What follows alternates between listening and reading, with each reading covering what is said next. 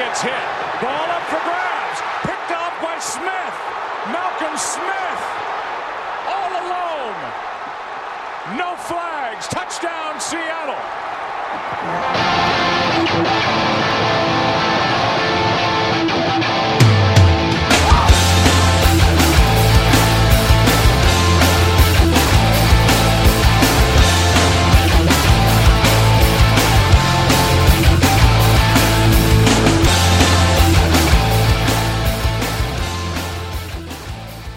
Don, I just woke up. I think I fell asleep around with around 8 minutes left in the second quarter of the Super Bowl. It's terrible.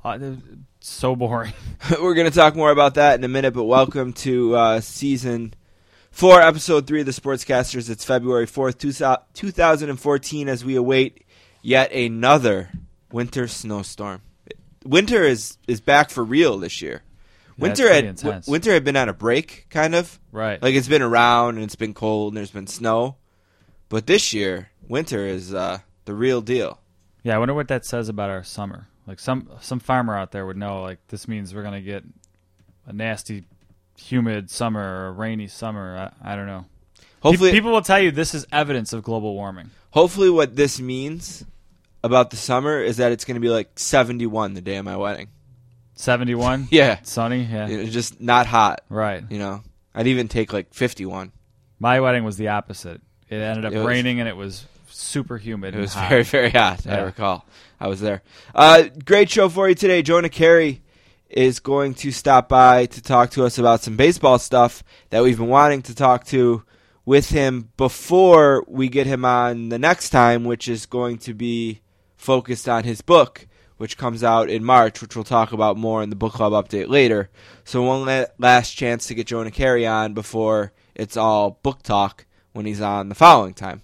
Also, Luke Wynn is going to join us today to talk about college basketball. Many of you probably just realized that college basketball was going on when the Super Bowl ended and you decided it's time to look for other things to do sports-wise, or maybe you picked up on some of that incredible Syracuse-Duke game that was on Saturday night, the day before the Super Bowl, which was really, really a great night for sports in the city of Syracuse, and a great night for college basketball as well. So we will talk to Luke Wynn about that, and we will talk to Ed Sherman of the Sherman Report, who is also the author of the February Book Club Book of the Month, which I didn't even know we were going to have until I booked Ed Sherman, and he told me, hey, I wrote a book, and it comes out this month. Cool. So we got all kinds of things with guests that have books coming out and sports that aren't football, and we're not going to do much Super Bowl on this show because that's probably everywhere, and it sucked anyway, but let's get into three things, and we can at least do a minute on it. Let's play a game, all right? Count of 3. 1. Alrighty. I'll kick it off. 2. The oil patterns on a PBA lane are very, very difficult.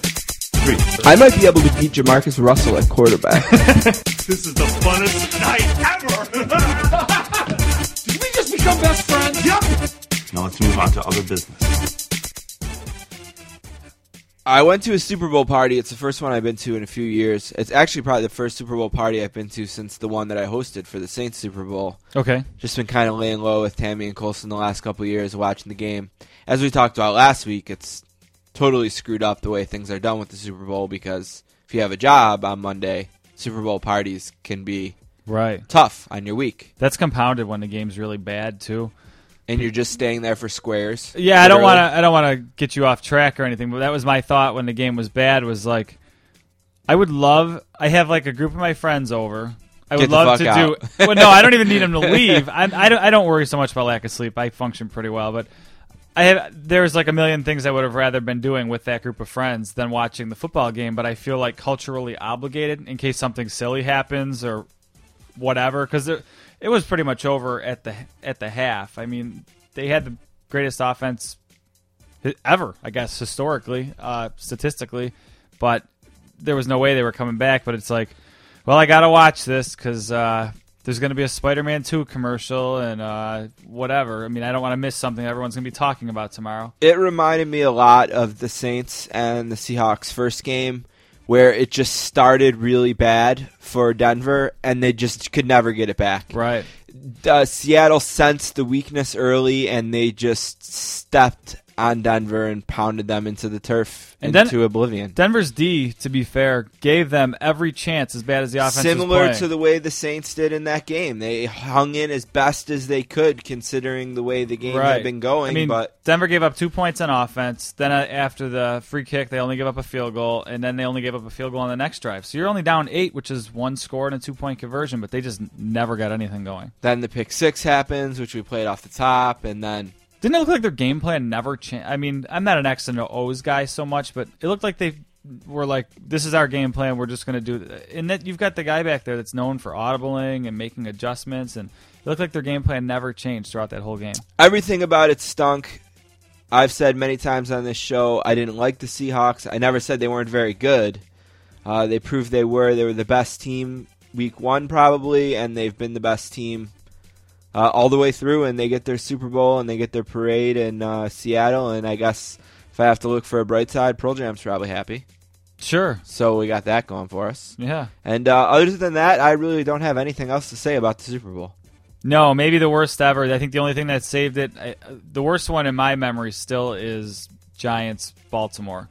And that's only because in this one, at least you had the idea that, well, it is Peyton Manning, and if they get to this, they can only get to this. And in that game, I think the Giants had Kerry Collins. Yeah. So you didn't really even have that illusion there. So, yeah, terrible game.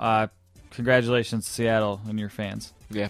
So we shared that one. We're going to share the Olympics, too, which is kind of next man up, so to speak, in the sports world.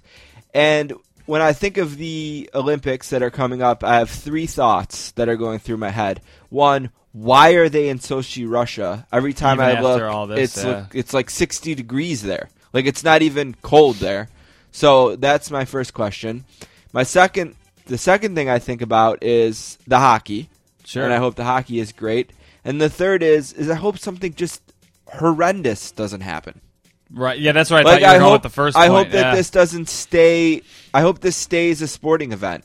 I hope, it's not like a repeat of the 1989 World Series where Al Michaels thought he was calling a baseball game and ended up calling an earthquake. Right. I hope there's not some poor guy standing in an Olympic arena somewhere getting ready to call figure skating, and next thing you know, he's calling a hostage scenario or something, and just everything, it just feels bad. And you know what? There's a lot of people who are really good to us on this podcast that are out there covering this, and I just hope that they are safe. I hope everyone's safe. Yeah, I agree. I look forward to the Winter Olympics. For whatever reason, I enjoy them more than the Summer Olympics. Probably the hockey, obviously. But for me, this Winter Olympics is all about Ryan Miller. It's about, as a local perspective, is he going to be on my team still to start the Olympics? And then after it's over, is he going to be on my team? And does it sway his decision in one way or another? I don't see why it would necessarily. But God forbid he gets hurt. That would be the worst case scenario for Sabres fans. So, or maybe the best if you really want to keep him. Yeah, I guess you got that time to work on him. You're not trading him. Right. Yeah, I guess. And I don't know who's going to lay a huge amount of money on a guy who got injured in the Olympics and never came back after. Right. So maybe, but I don't want Ryan Miller to get hurt. No, I'd love to see him be an Olympic hero, and I guess if he's going to be the hero, he might as well be on my hockey team, at least for that duration. I thought the Sabres have been really good about the way they've used him the last month. Yeah. There's no way that if he wasn't going to the Olympics, Jonas Enroth would have played as many games as he had in this last month, and I think that's big of the Sabres. Yeah, we're getting a little local here, too, but Enroth was playing phenomenally, and then he made some comment, and it wasn't even a bad comment. It was totally true, but it was something like how he was just getting a little fed up that the team was gave him no run support. There was some Yankee pitcher, I think, that had a similar thing. Like, he had great stat line one year, but terrible run support. And that was Jonas Enroth, the Sabres' backup goalie, for the longest time. And now he's given up a lot of bad goals, I think, since he's made that comment. So I don't know if he's feeling the pressure of saying something like that, but yeah, the team has not been good in front of him. So let's forget the hockey for a second. Well, first, who do you think is going to win the hockey? Are you just going to go Canada, go chalk, or do you think that one of the Sweden maybe can get it? You know what? U.S., Russia, if you get a hot home? goalie, Sweden's good because, I mean, you got Lundqvist there. All the contenders except for Russia have really good goalies, right? Or are you going to count Bobrovsky Who is as Canada sending? Russia's? Isn't that kind of their weakness? Well, Canada is clearly the weaker of all the teams. Right, and that's always the big question mark, I think, for me with Canada is, and it's weird, like, who are they not sending that's having a phenomenal year? Like Marc-Andre Fleury or somebody isn't going, and I thought he was playing really well this season. Yeah, I don't know. A hot goalie, I guess. Sweden's probably a good bet. They're one of the favorites anyway, and then throw in Lundqvist if he plays well. So I'd love to see U.S., but they remind me of the team that's going to have to, like, grit it out. I mean, they got Kane, though. Kane's arguably the best offensive player in the sport, like, just from a pure goal-scoring perspective. So it'll be fun. It's a lot of fun to watch. What time are they going to be on, do you know? Like, here? They go from, like, 3 a.m. till noon. Ugh. You know, hopefully, so, DVR. Is it NBC? Yeah. Hopefully they ruin it again by showing promos for the. All of the games will be aired live, and then potentially re-aired in a normal time. Right, but when they were doing that with the Summer Olympics, they were showing like the girl swimmer accepting her gold medal, and then like up next, does she win the? Yeah, they blew that one. Right. So, I don't know. I'm looking forward to the hockey, and, I'll tune in every night and see what's going on. Check out some skiing, check out some this, check out some that. I mean, other than the hockey, I don't get into the figure skating that much. I don't necessarily get into any one sport all that much, but I watch a lot of it. Yeah. You know what? Curling always becomes Curling is legit. Really cool, like Olympic time. But you mentioned in anything else in the Olympics? No, I'm excited for him. Yeah. You mentioned Patrick Kane, and my third thing is just really briefly Patrick Kane, who is known as someone who loves his grandfather very much, lost his grandfather yesterday, and in his memory did score a couple goals and had an assist, and after one of the goals gave the old kiss and point to the sky. Patrick Kane is someone who grew up not too far from where we do this podcast, certainly someone we root for quite a bit, someone that is... spent quite a bit of time on the ice with my brother, playing on some pickup teams over the summer and things like that. And we wish Patrick Kane and his family the best, and hopefully he can go over to Sochi and win a gold medal, bring it back to his grandpa. Yeah, that'd be awesome. You said he grew up, and I actually kind of rooted against Patrick Kane when he first came out. He was a Buffalo kid. You wanted to root for him, but everything he did kind of made him look like a spoiled brat. Like started a bit immature. Like he wasn't a Buffalo kid. Like, that's not how we are type thing. But he's grown up. Man, he is one of my favorite players now, and the more I think about the way he was, the more I think he was... I mean, we've talked about this. He was just a kid, so... He's grown up. Speaking of kind of similar people, kids being kids or boys being boys type thing, I got to eat a lot of crow, and I think a lot of people do, and this is getting really interesting. I'm not sure you've read it, but thebiglead.com has the transcripts of the text messages between Richie Incognito and Jonathan Martin. And I am very anti-bullying for personal reasons, but there is no bullying going on in those text messages. Those are two guys that are friends. When Jonathan Martin first leads the team, if you read these transcripts, Richie reaches out to him, says, I know this is a tough sport type thing. I've been in bad places too. If there's anything I can do, let me know. Like, if anything, Richie Incognito comes off as a dumb jock, but no more than Jonathan Martin. They're all about getting laid, getting lit up and boozed up, and playing football, getting swole. Like, that's... But these text messages back and forth are between two friends. Like, it never quite felt right. And the only threat on a family member was done like in a picture of like a meme. Like, it was a total joke. And the media ran with it. So I feel bad because I'm sure on the podcast I blasted Richie Incognito. We always kind of took a not so sure approach though, because this just never totally felt right. Whoever ran with this story was super irresponsible. Terrible job by the media. Although it didn't help that the guy ran away from the team. No, in slight defense of the media. Right, and even at the end there, where there's fire, kind of a thing. If you haven't read it, go read it. There's like 48 pages of text, but I mean it reads quick because they're text. But the last thing Richie Incognito says is something along the lines of, where are you, bud? I really need you right now. The media is killing me. Like, Richie Incognito comes out as a really sympathetic figure after you read these texts. So there is something in the, hey, what are you doing tonight? What are you doing tonight? Going out here. How are the girls there? That all of a sudden switches to no text messages for a while. Martin's gone because Richie's like, hey, where are you? How you doing? I hope everything's going well. To, I'm getting blasted. I need your help here. Like, it seems like after reading this, Richie Incognito was totally blindsided. And I feel bad because, like I said, I know I would have blasted him if I actually thought he was full of...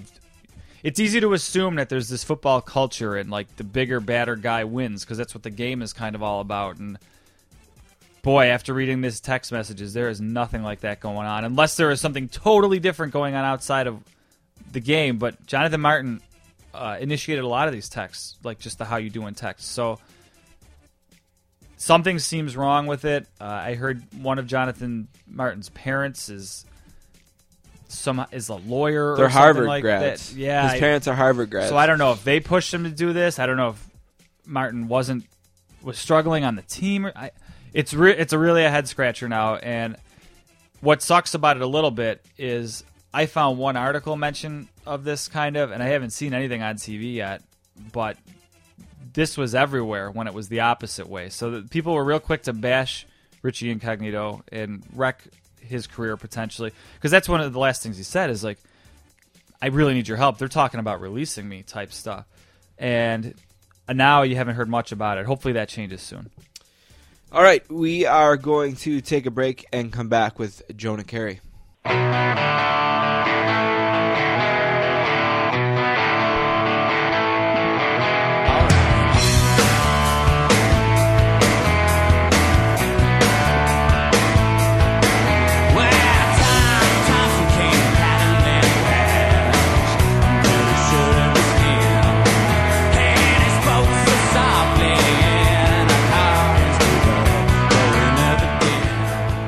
Our next guest is from Montreal, Canada, and writes about baseball for Grantland.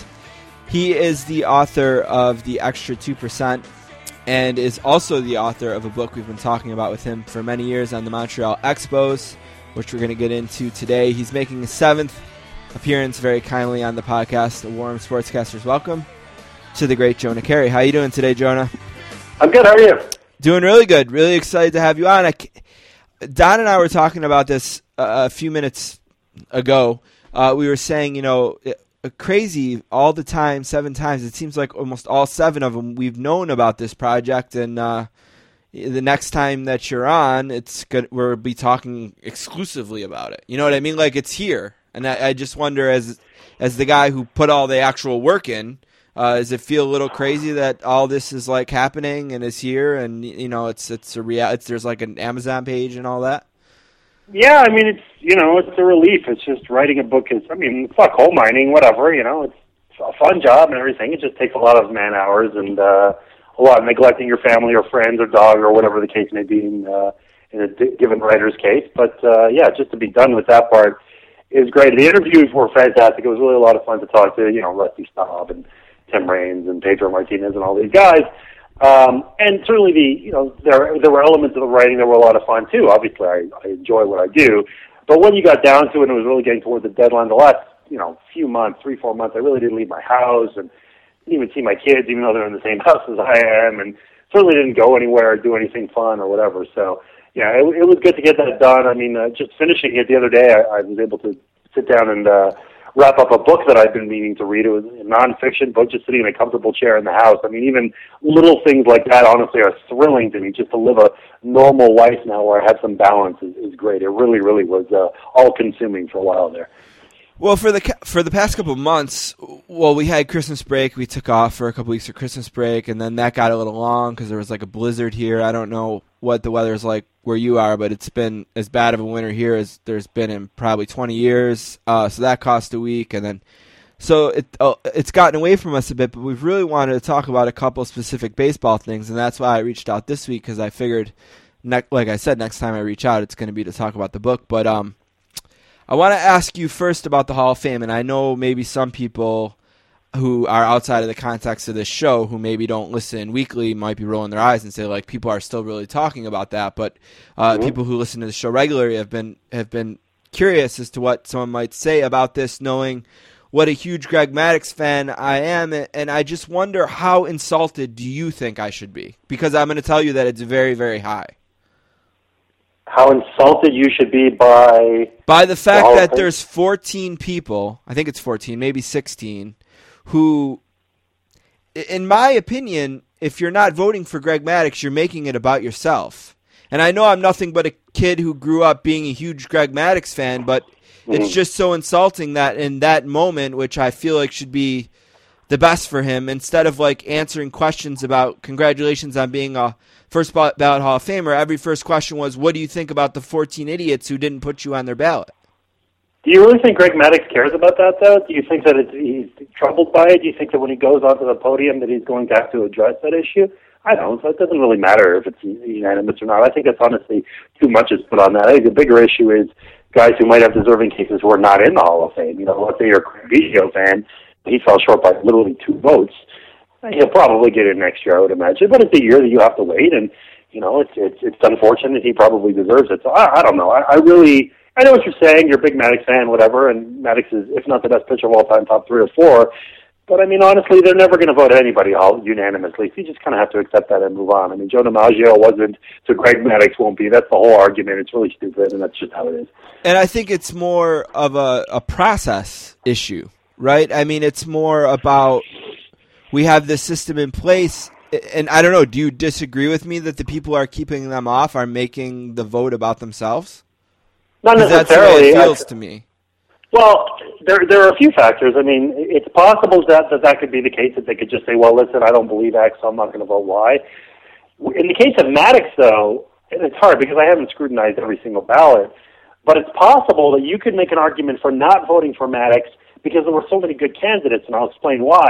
You could only vote for 10 people at any one time. Right. I would argue that there were 15 deserving candidates, and some people could make the case for 18 or 19 or 20. So let's say Greg Maddux is getting in, which he obviously is, and let's say you're a big, Edgar Martinez supporter, and Edgar Martinez is like the 11th or 12th best guy or whatever on the ballot. You could skip Maddux and vote for Edgar, figuring that your Edgar vote matters much more than the Maddux vote matters. I don't know if this is what happened, but that is certainly a reasonable argument, basically a game theory argument for why you would not vote for Maddux. Is that in the case? Now that, of course, opens up other discussions about how the process is incredibly flawed. This whole idea of you can only vote for 10 guys, and because people have been so stingy with their votes, 10 is now not enough spots on the ballot. But the good news there is that there is a committee that's been formed within the BBWA, and the hope is that might change. That there's a possibility that we might see more room on the ballot, or maybe just unlimited room. We'll see what happens, and that's going to be discussed. But that could end up changing, and that would address one of the biggest problems, I think. Not that everybody has this problem, but there are a lot of earnest people who give it a lot of study who come to the conclusion, whether it's by statistics or just by observation, that there are 10, 11, 12, 13, maybe 20 deserving candidates, and that is an issue right now. There's a backlog. Do you think there should be transparency in the voting? At first I wasn't that hardcore about it, but the more I thought about it, the more I think, yes, I'm not over the top about transparency, though. I know my colleague Keith Lottie at ESPN and some other people really feel strongly about it. They feel like with more accountability, if people put their ballot out there and subject themselves to scrutiny, then, they're liable to make whatever more, mainstream votes, that they won't only vote for Don Mattingly and some other guy, that they'll give it more thought, whatever. But I don't know. I honestly think that there are some voters that, whether or not you scrutinize them, they're just going to vote in a way that would be considered weird by a lot of people for various reasons. Might be because they haven't covered the game in 20 years. It might be because they don't believe in stats at all. Who knows the reason? There could be all kinds of reasons. So, I guess on the margins, I'd say it's probably a good thing, just more transparency, same as like with MVP and Cy Young and all that we have now. But, yeah, I don't know that it would change that much. I think that you'd sort of be stuck in the same situation, really. We have two main guys that come on our show to talk baseball with us the most. You're one of them, and Jeff Passan is the other one. Yep. And we kind of look at you as kind of the advanced stats guy. And Jeff is kind of an advanced stats guy, not to your level, but we kind of look at him as the opposite side of that argument. Sometimes if there needs to be an opposite side, there doesn't necessarily need to be all the time or ever, maybe. Right. But my point was that as an advanced stats guy, which is kind of what I was getting at, you're our advanced stats guy, how do you feel like things have been going in terms of players getting in the Hall of Fame and not getting in the Hall of Fame, and this being an issue on the ballots as we move forward and forward and forward?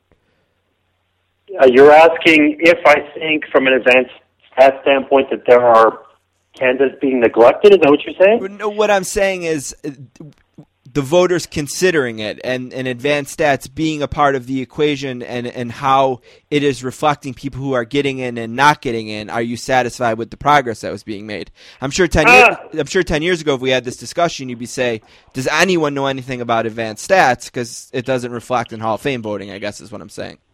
Well, I don't think you have to have much knowledge of advanced stats to get it right, to be honest with you. And I mean, obviously, my favorite player of all time is Tim Raines, so I'll just use the Tim Raines example. If you can literally understand that a walk is as good as an infield hit, then Tim Raines is the same player as Tony Gwynn. I mean, honestly, I don't even need to go beyond that. Raines got on base a few more times in his career than Gwynn did, but Gwynn's at the Hall of Fame's first ballot. It was 97% of the vote because he won a bunch of batting titles because he had 3,000 hits, and Raines is not because he had 2,605 hits and he walked 1,330 times. Forget about stolen bases or defense or what teams they played for or playoffs or anything else. Just consider the hits and walks. Are walks an advanced stat? Not really. It's not that hard to understand that. I don't think you need to be a genius. And really, when I make my arguments, when I write about the Hall of Fame, I don't really use wins above replacement. I don't really use win probability added. I just say, hey, listen, this guy played for this long, and here's what he did, and here's what he batted, and, here's the league average that year, or here's how he pitched, and that's it. I really don't think that it requires that much digging, to be honest with you. I'll look at, Jay Jaffe has his JAWS system and stuff like that. I'll look at it, but I don't really introduce it into my analysis, at least the way that I'm writing about it, and I think you can get away with not looking at it at all, to be honest with you. I just think you have to consider, you could look at the raw stats and then just consider context. What was the average hitter doing in 1997? If the average first baseman was hitting 35 homers a year, and you're arguing for, Fred McGriff or something like that, well, Fred McGriff, by the standards of his day, even though he hit 490-odd home runs, is not that great a player because a zillion first basemen hit a lot of home runs in the 90s. So you consider that, and you think, Fred McGriff was a great player, probably not a Hall of Famer. That's how you do it. It's really not that difficult. Or the Jack Morris argument. Jack Morris won the most games in the 90s. Or in the 80s, rather. Okay, well, Mark Grace had the most hits in the 90s. Is Mark Grace a Hall of Famer? No. Is Jack Morris a Hall of Famer? No. Just because you have an arbitrary endpoint of a stat doesn't mean that the guy should be in the Hall of Fame. That's not advanced. There's nothing complicated about that. You just have to be a logical person. I think that is the bottom line. I think that there are a lot of people who, in terms of this stuff, tend to think about it illogically. I think there's a lot of sports fans out there who will put their head down in the football playoffs and college football and things like that at this time of the year. And now that that's ending and we look up and pitchers and catchers are reporting, what are the kinds of things that these people need to catch up? I don't want you to recap the whole off season. That's a stupid question. But more pressingly, what do we need to get into right away here? What pitchers and catchers are coming and what are going to be the big stories right off the top? I think that a lot of the teams that were good last year will probably be good this year, but I do see some bounce backs happening. One thing to keep in mind, you can say that for every sport, even if you're a football fan for that matter, is that just because something happened last year doesn't mean that it's going to happen next year. And there can be, for football actually it happens even more often because you've got imbalanced schedules or whatever. So you play a last place schedule, you can go from 4-12 to 10-6. Baseball doesn't have that, but what baseball does have is variance. A guy can hit 230 one year, but he's really 280 hitter. Comes back and hits 280 next year, so do three of his teammates, and all of a sudden, he won 75 games last year, you might win 87 this year and get sent for a playoff spot. And I see a few teams like that. I think the Giants will be much better. I think the Angels will be much better. On the lower end, I don't know how much of a difference these teams are going to make in the playoffs, but I bet the Cubs and the Brewers and the Jays probably aren't as bad as they were last year. And then if you turn it around, you could say the same thing about teams, on the upside. That, maybe a team like, for instance, Texas. Texas was able to get to the tiebreaker game. It'll be interesting to see what happened. They remade their roster. They did get Fielder and Shue and so forth, but it's not going to be easy to get back into a position to make a playoff. We'll have to see how that goes. If in the National League, it's possible that a team like the Pirates, who had a miracle season, really, it was incredible what they did after being below 500 for so many years. Well, they might lose A.J. Burnett, and they had some luck last year. Francisco Liriano was out of his mind. I don't know if I'd pick the Pirates to make the playoffs this year. So I just think that it's just recognizing that things change and you need to be aware of it. So if you're a fan of whatever team, you have to evaluate your team realistically and say, okay, well, what do they have and how good can they be and whatever. That you might have won 85 games last year and you signed so-and-so. That means you're going to be even better, but it doesn't always work that way. Sometimes it goes the other way. The Yankees had this $180 million or $189 million number that they kept trying to sell people, and they totally blew that out of the water, signing a Japanese pitcher. If you don't know anything about said Japanese pitcher, what can you tell us about him, and how excited should Yankee fans be about him? Yeah, the great splitter, which is kind of a lost art in baseball, was a big thing in the 80s and the 90s. Like Kurt Schilling were really good with his split-finger fastball. It's a bigger deal in Japan. You tend to see more pitchers throwing it. Kuroda for the Yankees, another Japanese pitcher, he throws the splitter a lot, and Tanaka really has an explosive one. So even though he only throws maybe 93 for his fastball, roughly, 92, 93, he'll set you up, get 2 strikes on you, and strike you out with that splitter. And I think just aesthetically, forgetting about stats, it's going to be a lot of fun to watch. You'll see him get ahead of hitters, and he'll just bury that pitch in the dirt, and people are going to hack at it all season long. And I think he'll rack up some strikeouts and ground balls that way, and that bodes well. Obviously, in that ballpark, Yankee Stadium, a right-handed pitcher, you've got that short porch in right field. You have to be cognizant of the fact that lefties could take you yard on pop-ups, on glorified line drives that could go right out of the park. And so for a guy to really keep the ball down and get strikeouts and ground balls, that's all to the good, and I think that'll benefit Tanaka. The only concern that I would have with him, or that anybody has with him really, is just the number of innings that he's racked up by age 25, the number of innings and pitches, that is. It's a ton. I mean, in Japan, the best pitchers, going back to high school, tend to throw a ton of pitches, so he's got a lot of miles on his arm, considering how young he is. And then the other factor is in Japan you throw, roughly once a week, once every 6 days, whatever. Here you're 5-man rotation, so it's sort of a different story. It's kind of salary arbitration time. I think it goes till the 21st. Is there any particular ones that are going to get ugly or cause really hard feelings between the players or the teams, or is anything going to be a really big story out of the salary arbitration hearings that are going to be going on in the next few weeks?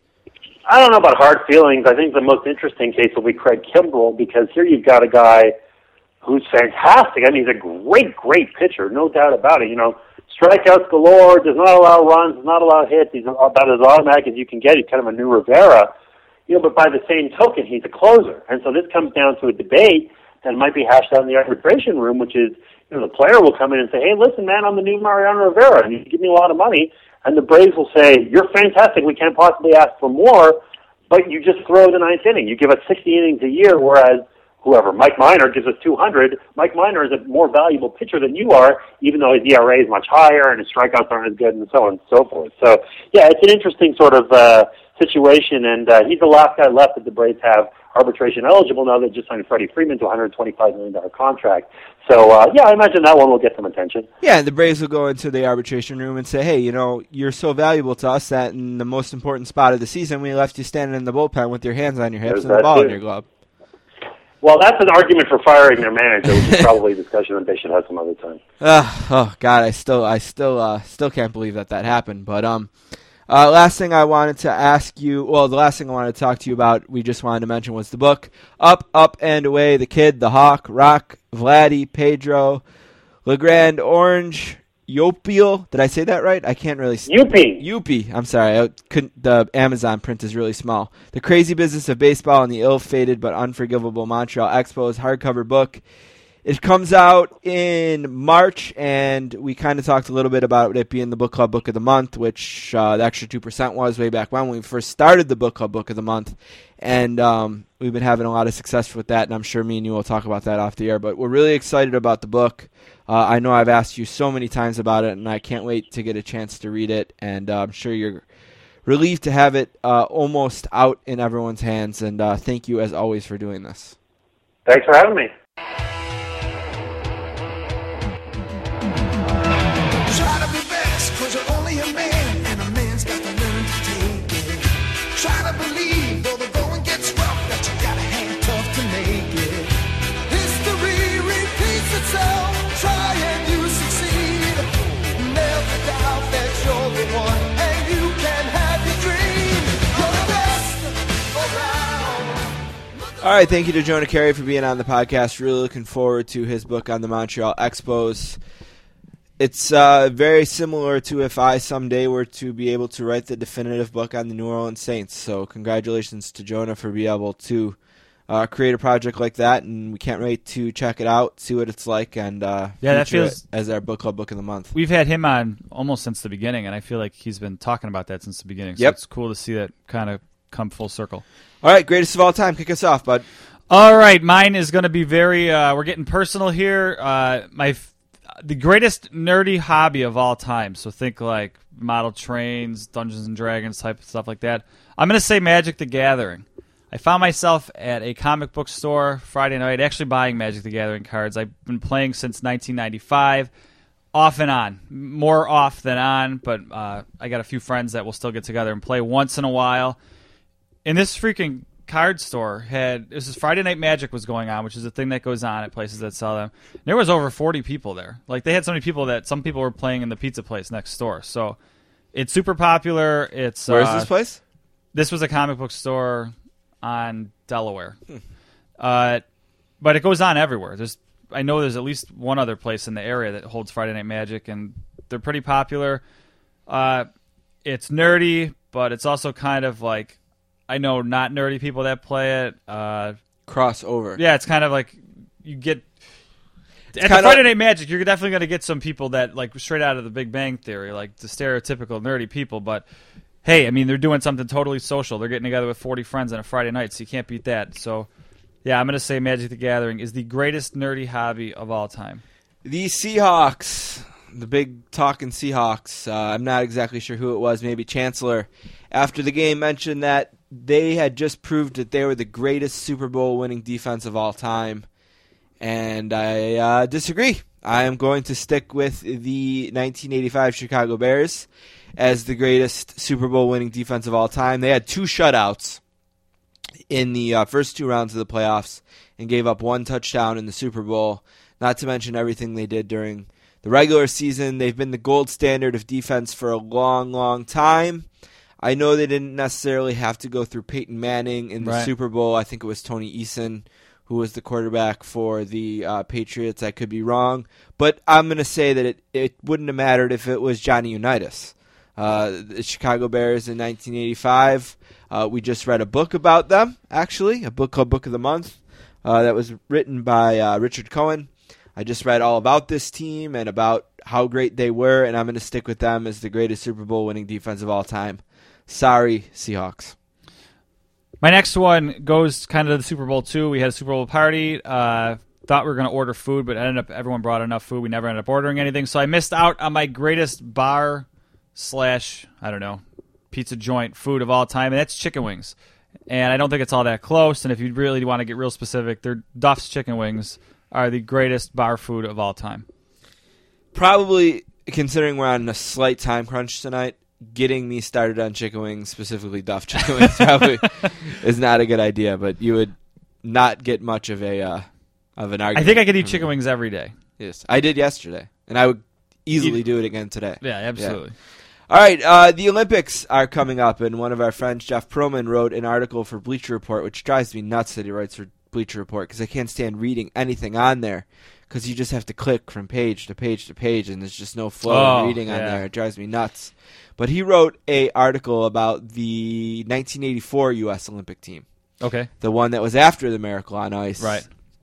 And he talked a little bit in that about Pat LaFontaine, who was on that team, and about how he's maybe a top 5 greatest American hockey player of all time. And I think that at one point in this, you did the greatest American goalie of all time. And you declared Ryan Miller. I think I said when he retired, he would be. Right. So this is different. I'm going to say that the greatest American hockey player of all time is Brian Leetch. Now, I had this discussion with somebody not on the podcast, but do you think it's Pat Kane when he retires? Pat Kane is flying by everybody. I mean, he's probably better than LaFontaine. He's right now. rolling through the list very quickly. But at this point, and you know what? A lot of the things that I would point to with Brian Leetch, Pat Kane's already accomplished, i.e. a Stanley Cup, a Conn Smythe Trophy. You know, those things are things that Pat Kane has accomplished. So, yes, I do think that maybe even 3 years from now when we're doing this, right. I'm the only thing going to say Patrick Kane. But still, as of right now, the greatest American hockey player of all time is Brian Leetch, in my opinion. Yeah, the only thing I think Kane is going against him is just the amount of time he's played. My last one's kind of a cop-out. Greatest winter Olympic sport of all time is hockey. It didn't seem to work when they did the North America versus the world, whatever they called it, All-Star game. But these players care about the Olympics. There's a lot of passion on the line. There's a lot of pride. It's cool to see teammates that just minutes ago would punch another guy from another team in the face if they had to, giving each other the stick a little bit. And I believe one of the arguments against letting pros in there was maybe the passion would be gone that the amateur players had, but I don't think it loses any of that.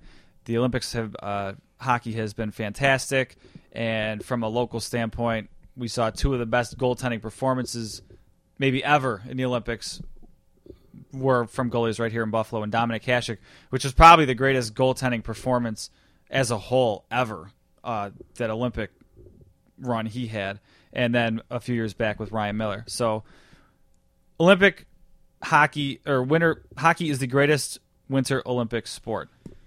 One big thing that everyone loves about Super Bowl Sunday is the commercials, and one of the commercials this year that stood out as potentially maybe one of the better ones was the Radio Shack commercial, where the 80s. They got a phone call from the 80s and they wanted their store back, and it got me thinking about the 80s, which is something that people who listen to this show know that I love very much. And I thought to myself, as a challenge for this week's greatest of all time, I should say, what is the greatest thing from the 80s? Because many of my greatest things of all time stem from the 80s. Probably my greatest movie of all time would be The Karate Kid. Right. WrestleMania 3 would be on there. The A-Team is my favorite TV show of all time. Allie with an Eye is my favorite girl to masturbate to of all time. Just several things from the 80s would make my greatest of all time list. And I'm going to settle on WrestleMania 3 as the greatest moment in the 1980s. Good. Yeah, I would guess that from your list. I don't know what mine would be. I'm not prepared to answer something that broad. Yeah, so very broad, and it's one that I've done subsections before, and I'm sure we'll do subsections again. Oh, yeah. Yep. But for me, when it comes to the 80s, the greatest moment was the 3.5 hours in March of 1987 when Vince McMahon and his team of brilliant bookers and wrestlers and promoters put together the WrestleMania 3 event. So, greatest Super Bowl defense of all time is the 1985 Chicago Bears. Greatest American hockey player of all time is Brian Leach. And the greatest thing in the 80s was WrestleMania 3. The greatest decidedly nerdy hobby of all time is Magic the Gathering. The greatest bar food, fry food, whatever you want to call it, are chicken wings, and Duff's Chicken Wings specifically. And the greatest winter Olympic sport is, I should say, men's hockey, because the women's just isn't competitive. So it's only Canada or U.S. Yeah, wins. Yeah, it's one of the two. So men's ice hockey. All right, we will be right back with Luke Wynn.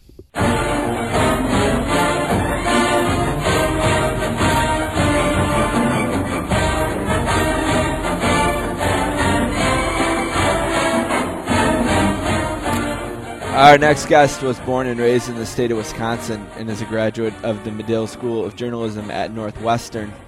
Today he lives in Brooklyn, where he is a full-time college basketball writer for Sports Illustrated and SportsIllustrated.com, and his Power Rankings column for the website is the most unique Power Rankings column on the internet. He's always been very kind to us and is making his 7th appearance on the podcast today. A Warren Sportscasters welcome to Luke Wynn. What's up, Luke? Nothing much. Thanks for having me on. It's been a while. Yeah, it has been a while, and this is kind of like an annual one. We do this one every year. It's like, all right, football's over. It's February. It's time to really get serious about college basketball for the more casual. I've been serious about it for a while, man. And right, that's why we call you, because we know you've been serious all this time along. But I want to start with what a game on Saturday, Syracuse and Duke. Huh? I mean, what a night for Central New York and for Syracuse and for college basketball. That was just, everything about it was just amazing, I thought. I know, it was really, I don't know, I remember reading about stuff in the lead up to the game, people making a big deal about it being the biggest crowd ever there, and, this meeting between Boeheim and Krzyzewski, and so often that those things end up being just not huge letdowns, but they often the hype preceding it often exceeds the game itself, and just in this case, it wasn't at all. It was just it was the best game of the year, an incredible game, really. As much as Duke has been maligned a little bit, that's still the best offense in the country to watch. So you got to see the best offense in the country going up against probably the best team in the country, which is possible number one draft pick. You go into overtime. It's just a brilliant game, and to be honest, you did that game, and then last night that Iowa State-Oklahoma State game was, they go triple. I thought triple overtime. I thought it was just as good. I mean, maybe not quality of the game between Duke and Syracuse probably a little better, but in terms of just entertainment, I was equally entertained even with that one. So it's been a great. I mean, between Saturday and Monday was like an incredible 3 days in college basketball. Well, only being a couple hours away from Syracuse, there's many Syracuse fans here, and they've been crying and complaining all year about not being number one, not being above Arizona. And you mentioned letdowns, and Arizona did lose a game, but probably not as big of a deal as losing Brandon Ashley. Kind of where does that leave Arizona, and what kind of team are they still going forward? Yeah, I just read something about that today that went up on SI.com about losing Ashley, and because I don't know if I cursed him, but I'd been working on an article on him before he got hurt. We were watching the game, the Cal game, and I interviewed him and had something ready to run this week and to watch him go down, and I felt horrible because I thought for a team that had gotten very good, it seemed like he wasn't being talked about enough for the improvements he had made. I thought that quietly he was there. He'd gone from being just kind of a nice role player as a freshman to their most versatile offensive weapon, I thought, this year, because he added the pick and pop stuff to his game. He's the only guy on the team that can do that. Aaron Gordon, defenses don't. He does a lot of. Aaron Gordon does a lot, with hustle plays and cuts, but defenses don't respect his shot. Whereas Brandon Ashley could knock down three. Could run the pick and pop game with T.J. McConnell, knock down threes. He could slash to the rim. He had moves in the post. He was the best big man in isolation. He was the big guy that they could move around everywhere on the floor and stretch defense a little bit. And to take him away makes them, to me, more predictable. McConnell's not a great scorer of the pick and roll. It kind of makes their offense flatter to the point where I don't think they lose a ton on defense. I think they can still be a top 5 team defensively, but now I don't view them as an elite offensive team anymore. So, you can still win a title that way, but the odds are more against you. I feel like I made the comparison to them almost fitting the profile of like the 2010 Butler team that just, they defended their way pretty much to the title game, but eventually, the Magic ran out. And so it's not like Arizona's, you take them out of the title race. Whereas I may have picked them to win the title, I probably wouldn't anymore. But I think I'll still think about putting them in the Final Four.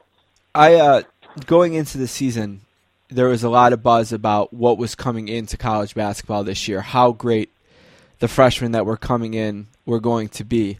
How has that played out this year? Has there been a freshman that was off the radar that's kind of proved that he belonged in that group? Is there one that was in the group that maybe hasn't lived up to expectations? How do you view the freshman class that was so hyped as we went into this season?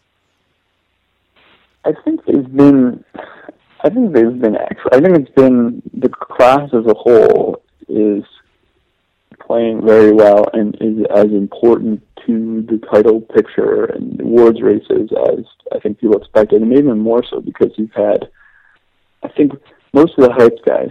I think that Jabari Parker has been excellent. Julius Randle, pretty good. Wiggins, okay, he's not taking over the game, but he's pretty good, and he's still possibly one of the best scorers on a Final Four team. But then you've added in guys that we weren't talking about, like Tyler Ennis. You were just talking about Syracuse, right? I barely heard anybody talking about him much at all in the lead up to the season, and he's the best, pure point guard in the country right now, which is kind of a crazy thing to say. As a freshman, I mean, he's incredible. He's sure-handed. He's clutch. He plays better in big games even, rather than receiving. And you've also added in Joel Embiid, who it's not like he was completely off the radar, but he was viewed as a little bit of an afterthought in that Kansas class, and now probably going to be the number one pick. So it's gotten even deeper as the season's gone on. It's kind of amazing for a class that had that much hype already. Are these two mid-majors that you got really high in your power rankings, are they this good? Are these mid-majors that can really be there in the end like we've seen in several previous NCAA tournaments, San Diego State and Wichita State, I guess I'm talking about here? I think I would say I believe a little more in Wichita State and San Diego State, just because Wichita State has guys, with that Final Four experience, which I do believe, I don't think that's an overrated thing. I really think that matters for the tournament. And Wichita State is a little more balanced. Like they have, they're playing defense about as well as they did last year during that Final Four run, and I think they may even be better at scoring this time around, just because Fred VanVleet and Ron Baker are maybe even a more dynamic backcourt than what they had. So I think that's a team. I think Wichita State's one that belongs, in your discussion of elite teams this year. San Diego State, they have some incredible wins. I mean, it's hard to go into Allen Fieldhouse and win. I mean, they won at Kansas. They've beaten Creighton. They've that's a strong team. I guess they don't have the history of maybe going deep in the tournament, and I think that they're a little offensively challenged, and maybe they're, them running the table in the Mountain West like this year is impressive, but it's not as strong of a conference. I don't know how much stock I put into it, just because the league is so far down. When I look at your power rankings, you do 16 teams, and when I think of the NCAA tournament, I feel like I'm looking at, 4 brackets with 4 teams. If we looked at it that way, who are some schools that are outside of that, some schools that can end up with a 5th seed or a 6th or as low as a 10th, and we've seen this happen over and over again the last few years in the tournament. Are there some teams in that range you're looking at that can make serious runs in a one-and-done 6-game tournament? Yeah, I mean, I think that a team that I don't have ranked, right now, UConn is still a team that I think they have flaws. Like they don't, they don't rebound very well defensively, and but they have the backcourt. They have that kind of tournament formula of experienced backcourt, led by a clutch guy in Shabazz Napier, who I think rises to the moment of the tournament. So that's one of them that I wouldn't, even if they don't win their league or they're not ranked, they're not ranked in the top 16, that I wouldn't count out, I wouldn't want to write them off. And then farther down, I think that one mid-major that I've been watching a decent amount of is Green Bay, and that's way down. I mean, that's probably maybe 11, 12 seeded team, but they're likely to win the Horizon League, and they have a guard named Kiefer Sykes, who's like a 5'11" scorer. Seems like a guy who could, be one of those guys who becomes a big name on the first week of the tournament after they, win a 12-5 game or something. So that's another one that I'm kind of watching. I'm really excited about the Oklahoma team this year. It's been a while since I think that they've been this good, and I think they have a really nice freshman class. I think Lon Kruger is a great hire. We talked about that a couple years ago, about what kind of hire he could be. I like Jordan Woodward a lot. He reminds me a little bit of Hollis Price, even wears number 10 like him. You got a chance to see the Sooners at all, and what do you think about what they've been able to do so far this year? Yeah, I mean, I think almost because the Big 12 has been so good, the fact that the steps that Oklahoma has made have been obscured a little bit, and maybe not talked. I know they cracked the top 25, which is a big deal, but just because there's so many storylines in the Big 12, like Kansas freshmen and Texas being unexpectedly good, and Iowa State, and that Oklahoma hasn't been talked about in much. But I agree with you.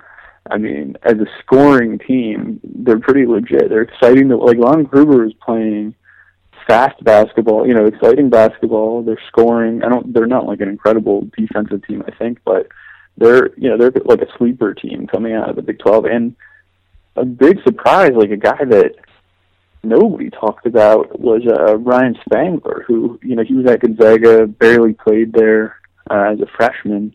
I didn't know I guess I didn't expect him to be this good. I mean, he is, I don't know if people have seen him, he's like a 6'8" forward who is, pretty rugged rebounder. He's one of the better, his per-minute rebounding numbers are some of the best in the country. Like, he's a legitimate piece of a good team and he's an efficient scorer. Like, I mean, that guy's a really valuable piece of the team for on a major conference team that I didn't see him coming. So he's from Oklahoma, and I remember being really disappointed when he didn't ultimately sign. But I don't remember if it was because it was right in the kind of uncertainty of who's the coach going to be, or I don't remember exactly the circumstances. But I remember thinking, oh man, I can't believe we couldn't nail that guy down.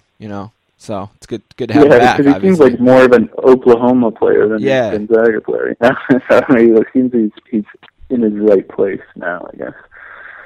So what about the next couple of weeks? What do we focus on here as we get before the tournaments, the conference tournaments start and the real tournaments start? What are going to be the big things we got to watch? Are there big games? Is there a big day? What do we got to get focusing in here the next couple of weeks of college basketball?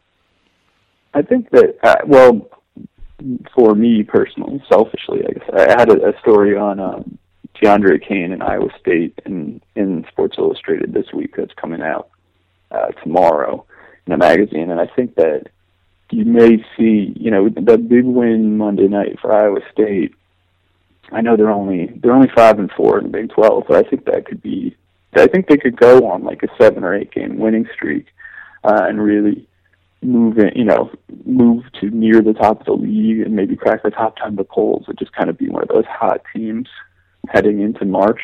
So I think that was a good sign for them. I really could see them moving up. In terms of bigger games, I guess I'm excited to see, what was that, on February 15th, you'll get the first Florida Kentucky, first of 2, possibly 3 Florida Kentucky games. And the SEC is so down that I feel like I haven't seen Florida get truly tested. They've won at Arkansas, that was a big one, but I really want to see Florida against a team with a lot of NBA players. So I'm excited. I'm really excited to see that one, just because Florida's a team that at full strength, I don't always feel like I have the perfect read on. They've had different personnel come. They've had injuries. They've added Chris Walker, so it's like I really want to see a full strength Florida, against somebody good. I think that's a big, just for assessing them as a possible title team. I just wanted to mention, you mentioned Iowa State. Oh, you split with them. Just wanted to mention that, and took them right down to it on Saturday too. Right down to it. Oh yeah, that's a legit. Yeah, I'm not saying Oklahoma is an afterthought, but that's a nice conference schedule. This year, huh? Nice conference. The schedule opens up for Iowa State. Like in terms of the way the Big 12 schedule was very difficult at the front, so I just feel like it opens up for them too. Yeah, it does not open up very well for Oklahoma. It looks very difficult from this point forward. Tough league. Yeah, it's really tough. Yeah, they still have to go to Oklahoma State, still have to go to Kansas. They got to play Texas again. So yeah, it's a tough league for sure. So, but yeah, exciting season for college basketball. I mean, with all the great players and teams that mean something to people who don't necessarily follow college basketball are really good teams this year, I think, if you know what I'm saying by that.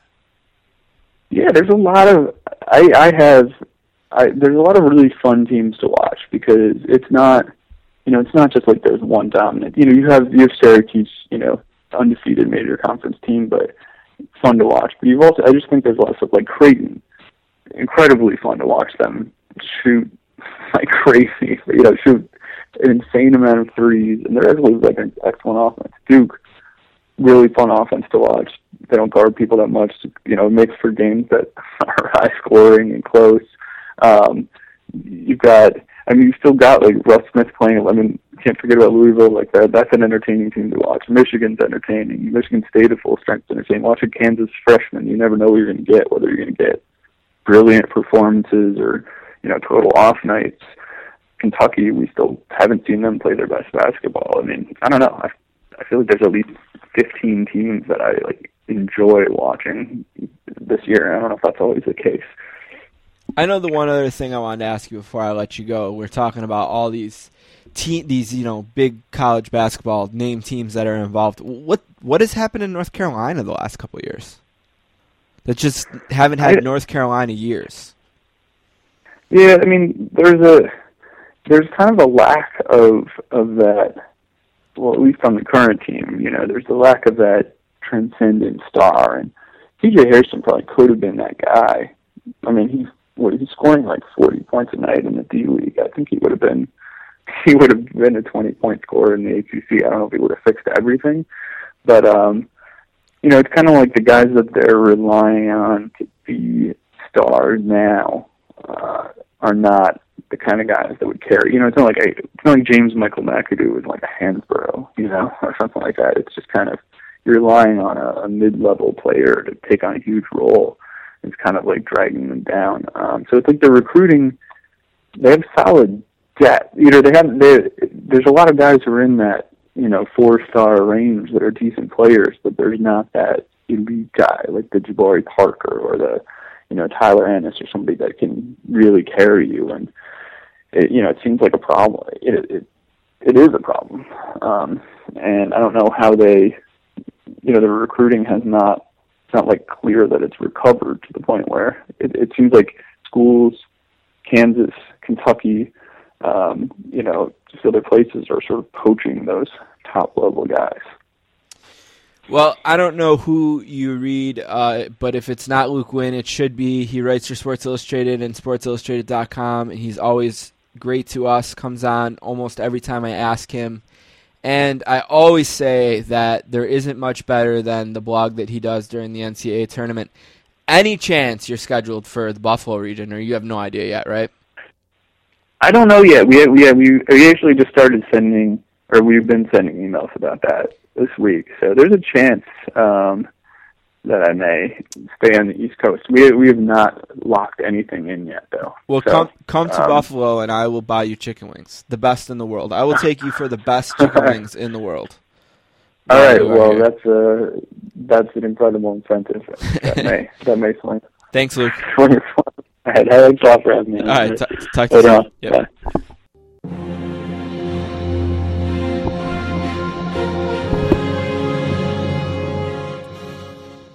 All right, I want to thank Luke Wynn for coming back on the podcast. We missed talking to Luke, and I'm sure we'll be hearing from him a couple more times in the next couple weeks as college basketball gets more and more serious and gets into March Madness. Luke's March Madness blog on SI.com is always one of my favorite things to follow all year long. All right, book club update. Book club's been down a bit over Christmas break and before, but things are about to pick up with the book club. First of all, let's talk about what's coming up for the month of March.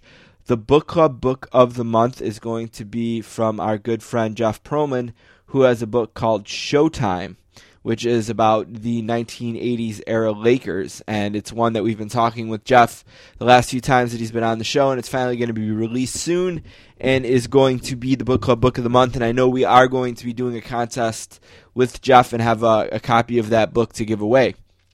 In March, the month after that, is another book that we've been anxiously awaiting for, and one that we talked a little bit about earlier, and that's Jonah Carey's book about the Montreal Expos. Both of those books, Jonah's book and Jeff's book, are available for pre-order on Amazon and most places where you buy books. So we got some huge sportscasters, guests, putting out books that they've worked really, really hard and long about, and we're going to make sure that we use our book club as a way to promote them and do some promotions and hopefully give a couple copies away to some listeners. This month, February, which as of just a couple days ago, I wasn't even sure we'd have a book club book of the month, we found out that our next guest has written a book as well, and it's sort of out, sort of not out. I'll explain it. It's called Babe Ruth's Called Shot, The Myth and Mystery of Baseball's Greatest Home Run, authored by our good friend Ed Sherman. That book is already available on Amazon and will be available in bookstores right around the middle of the month. So if you're looking for a gift for Valentine's Day, I'm sure your wife or girlfriend would really enjoy a book about Babe Ruth's called shot or not called shot. So the book club book of the month for this month is Babe Ruth's Called Shot, The Myth and Mystery of Baseball's Greatest Home Run by Ed Sherman. And instead of me going on and on about it, let's take a break and come back and talk to Ed Sherman.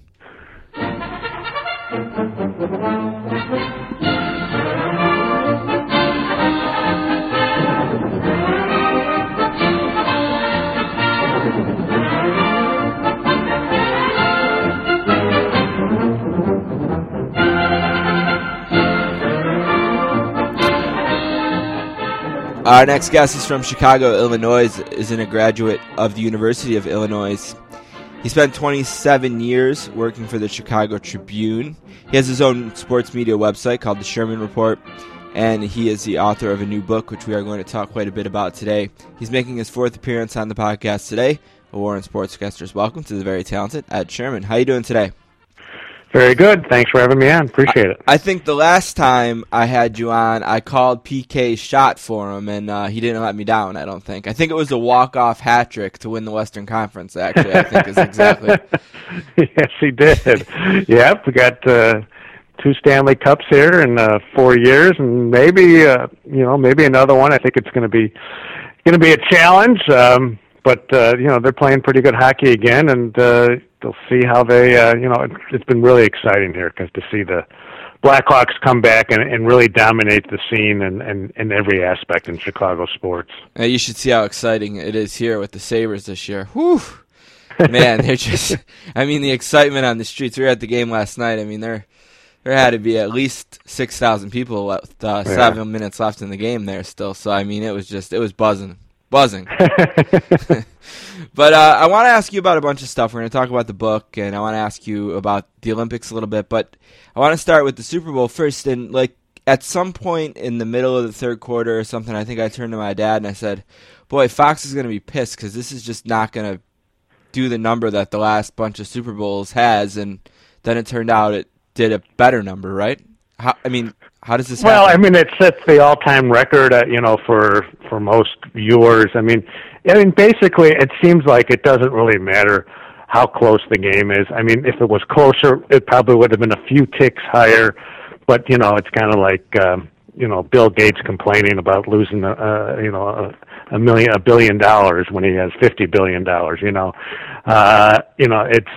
It seems like it was, and if anything, the Super Bowl just showed that people will stay with the game and watch the game regardless of the score. And it was about as bad a Super Bowl in recent years as anyone can remember. And yet people stayed. They watched the halftime show. The halftime show actually had a larger audience than the average audience in the game. And so it's just immune from, it really is just this unbelievable phenomenon where it doesn't matter who's in the game or what kind of game it is. It's a national holiday. It's the one, it's the one outside like Christmas and Thanksgiving. It's the one thing that Americans do together, once a year. It's just a remarkable event, and even a bad game by Peyton Manning and the Broncos couldn't stop it. Do things that sports fans sometimes perceive as silly, like commercials, play a part in the audience hanging in there?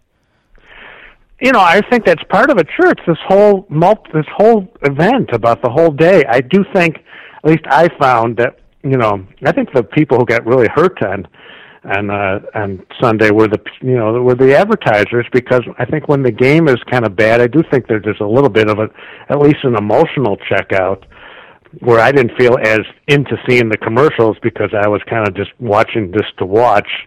And but I think there are people still watching to see the commercials. I would have rather at some point just have Fox show commercials and kind of have the game in like a second screen, because the game had deteriorated so quickly. But yeah, it's not even, and people ask, well, why do they do these pre-game shows? The pre-game show averaged, this is a 4-hour show, that averaged 23 million viewers. When you think about 23 million viewers, baseball and the NBA, a lot of sports with hockey, they would kill to have 23 million viewers for a 4-hour period. And this is for a pre-game show where the content is pretty, not the greatest. And again, it's a holiday, and part of it too I think that this is a big part that kind of gets understated, is that it's February, and there's, and you live in the Northeast, I live in the Midwest. I mean, 2/3 of the country is basically homebound. We're locked to the couch. We're kind of in hibernation. It's like, the weather's so bad that you don't really want to move, and you get to the point where you just become so numb that you don't even have energy to turn, click the remote. And I think that is a big part of why football, and especially the Super Bowl, does so well during the postseason, because what else are we going to do? I mean, there's nothing else on, and it is usually pretty good, compelling television. Even when it isn't, we still watch anyway. If we were to do this interview 1 year ago, we would have had to have talked about what a horrible day Phil Simms had. One of the worst I can ever remember, and I don't mean to pound on Phil Simms, because that drum has been pounded on for a whole year now. I just bring it up because I wonder, watching this year, what you thought of Buck and Aikman, who I generally tend to be fans of compared to maybe some other people. Yeah, I mean, I kind of gave them an incomplete. I don't see how you could really grade them when the game was so bad.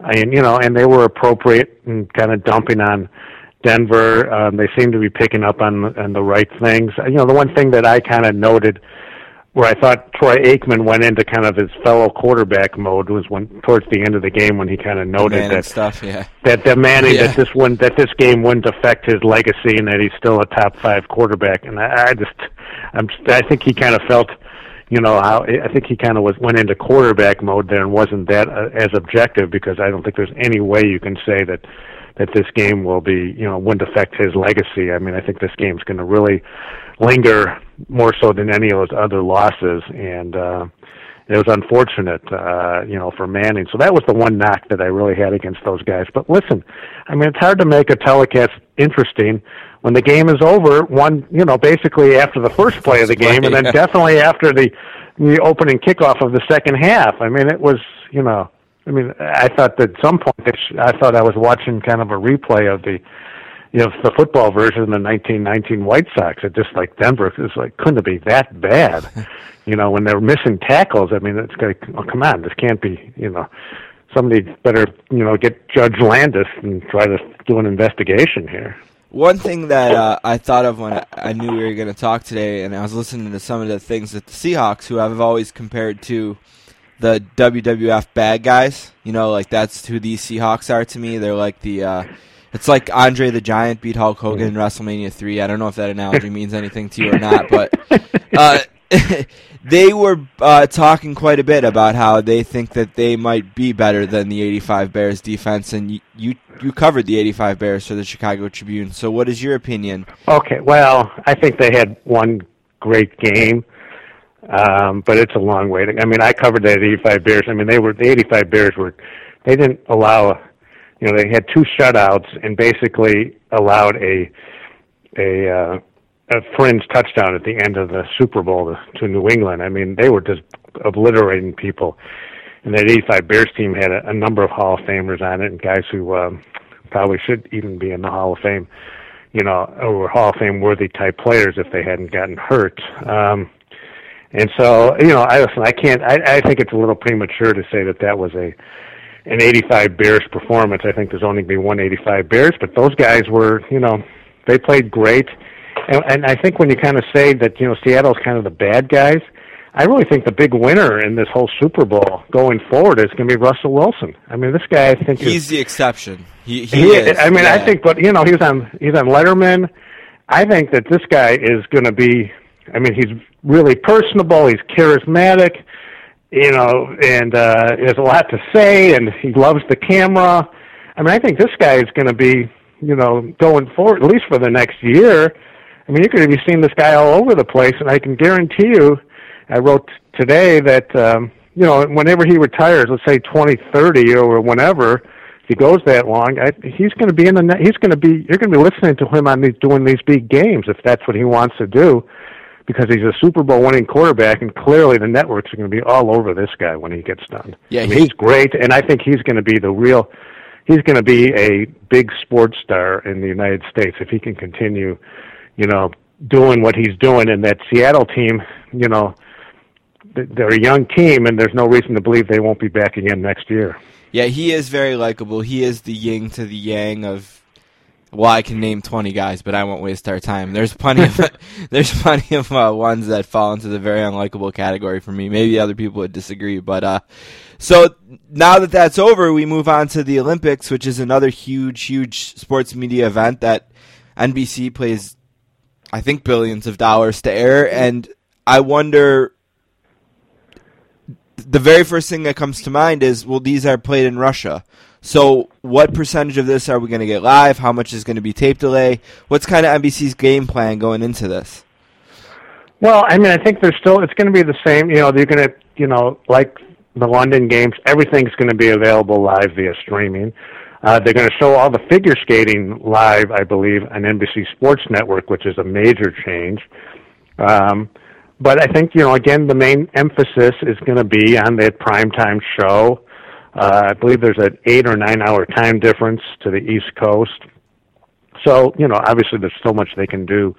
They're going to save the main stuff for primetime, like they've always done. Although the figure skating, if you want to watch figure skating, it's going to be kind of not the same thing that you would see during primetime. It's going to be, an actual figure skating performance without, with the breaks and that kind of stuff.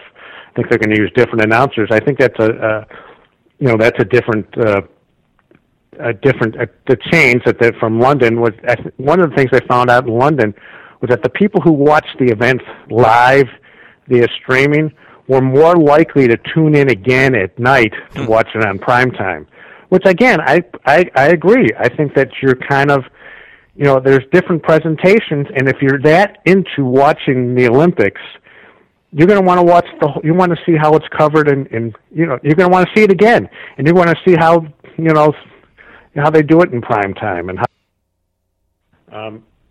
So I think that again there'll be some. I think there's going to be some events that are on tape delay and that are going to frustrate some people, but I think it's kind of going away now. I think NBC's realizing that they can kind of have it both ways. And with the figure skating, the hockey's going to be the same way, available on one of the networks, one way or another, live as it's played, correct? Right, and it's going to be there for people who want to watch hockey. But again, the primetime telecasts are pretty much dominated by figure skating and speed skating. More, the usual, the primetime, where the bulk of their money is made, is skews towards more of a women's audience. I mean, the women actually tune into the Olympics in greater numbers than the men usually, and so they're going to play up. You're going to see a lot of figure skating, and you're going to see, and it seems like the women athletes are the athletes who are kind of, it's among the best athletes that they have, or at least the most marketable. In addition to like Shaun White and Shawnee Davis, the speed skater. Again, I think the big question is going to be, and I've been writing about this, is, the whole aspect of having an Olympics in Russia. There's the concerns about the security, which are very real. I've been doing a column right now about, their writers are over there, and veteran Olympic writers who have some trepidation about being there because of the security concerns. And I think that concern is going to be kind of hanging over the games. And also, if, the whole Russia's policies and their politics. Politics, and I think that's going to be hanging over the games, and it could, cast a shadow over the games. So it'd be interesting to see. I think at the end of the day, the Olympics usually kind of rises to the occasion. But I think going in, I don't think I ever remember an Olympics with more uncertainty and certainly not more anxiety. And I think everyone will be very relieved come the closing ceremonies on February 23rd.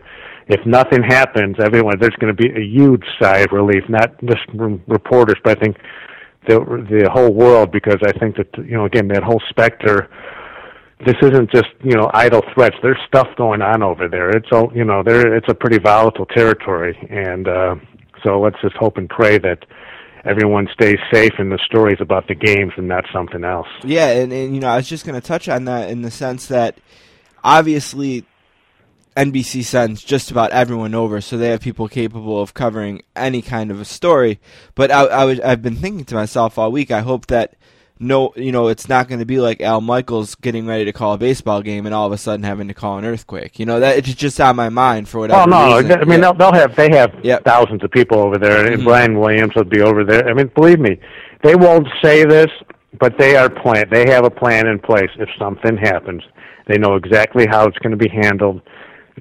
It's not going to be like Jim McKay covering, the Munich situation, which obviously he was known for that and did an unbelievable job, and it took a unique talent for someone like that to do that, to cover that situation. That NBC News is the news team will quickly take over if anything happens, and it's discussed. I mean, they know what the drill's going to be, and let's just hope they don't have to implement that drill.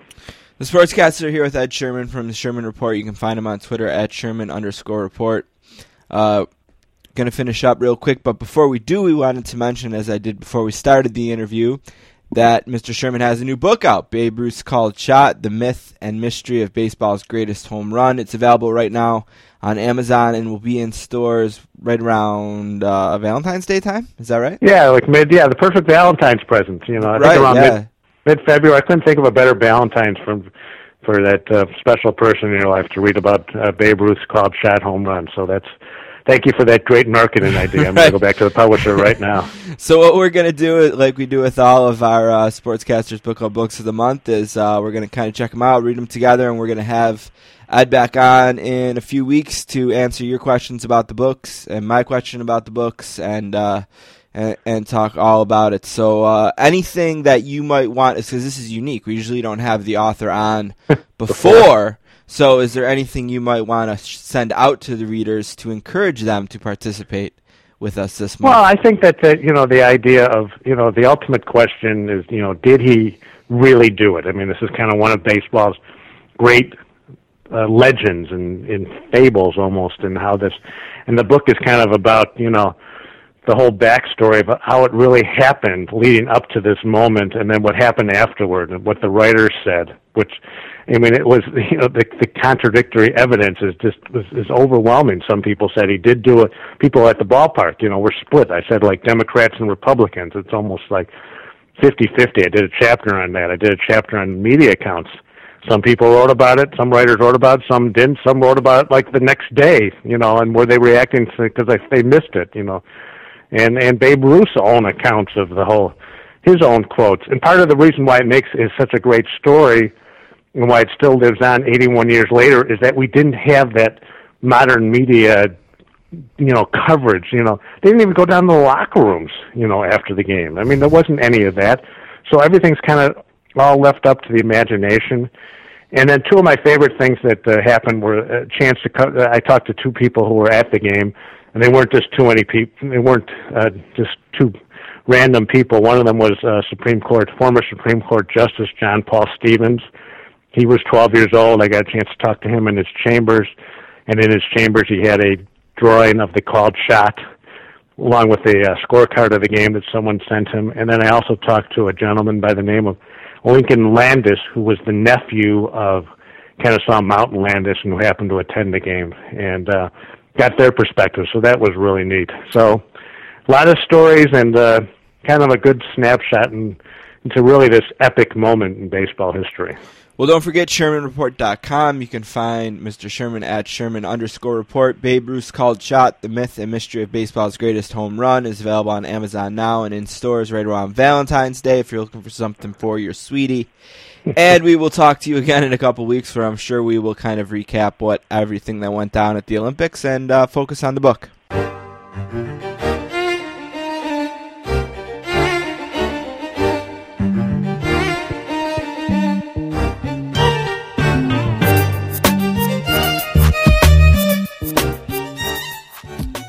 All right, I want to thank Jonah Carey, Luke Wynn, and Ed Sherman for being on the podcast today. Don't forget you can find this week's podcast and all of our podcasts on our website, www.sports-casters.com. You can email us at sportscasters@gmail.com, and you can find us on Twitter at @sports_casters. Thank you to everyone who emailed me, and there was many of you, to let me know that there was some kind of issue with Stitcher and potentially the iTunes feed. And thank you for redirecting yourself to the website and to the third-party apps I recommended that for some reason it was working on. I think we have identified the problem with Stitcher, and that should be fixed by the time you're listening to this, and we should be back to normal. So thanks for bringing it to our attention. And again, you can find us at sports_casters or email us to sportscasters@gmail.com when we screw up again. Yeah, when. One last thing for me today. I've been hooked on this game called Hearthstone. I was talking earlier about how I've played nerdy games like Magic the Gathering, and Hearthstone is very similar, like to the point that it's made by a different company. I don't know where in a game you can copyright like a mechanic or anything like that. But anyway, if you are fans of StarCraft or Warcraft or World of Warcraft, Hearthstone is set, I think, in the World of Warcraft world, but it's a card game essentially. But it's free. It's an open beta right now. If you want to check it out, it's a little more casual than Magic the Gathering, although there are people out there that play it pretty seriously, and there's rankings, and it's real simple to learn. And if you're into it, there's a lot to master. And I've been totally hooked on it lately. And you can buy things, but it's not pay to win. It's just kind of pay to get stuff faster, I guess. But I've had a lot of fun with it, and like I said, it's totally free. It's called Hearthstone, and you can get it from Battle.net, the online service that serves StarCraft and Diablo and Warcraft.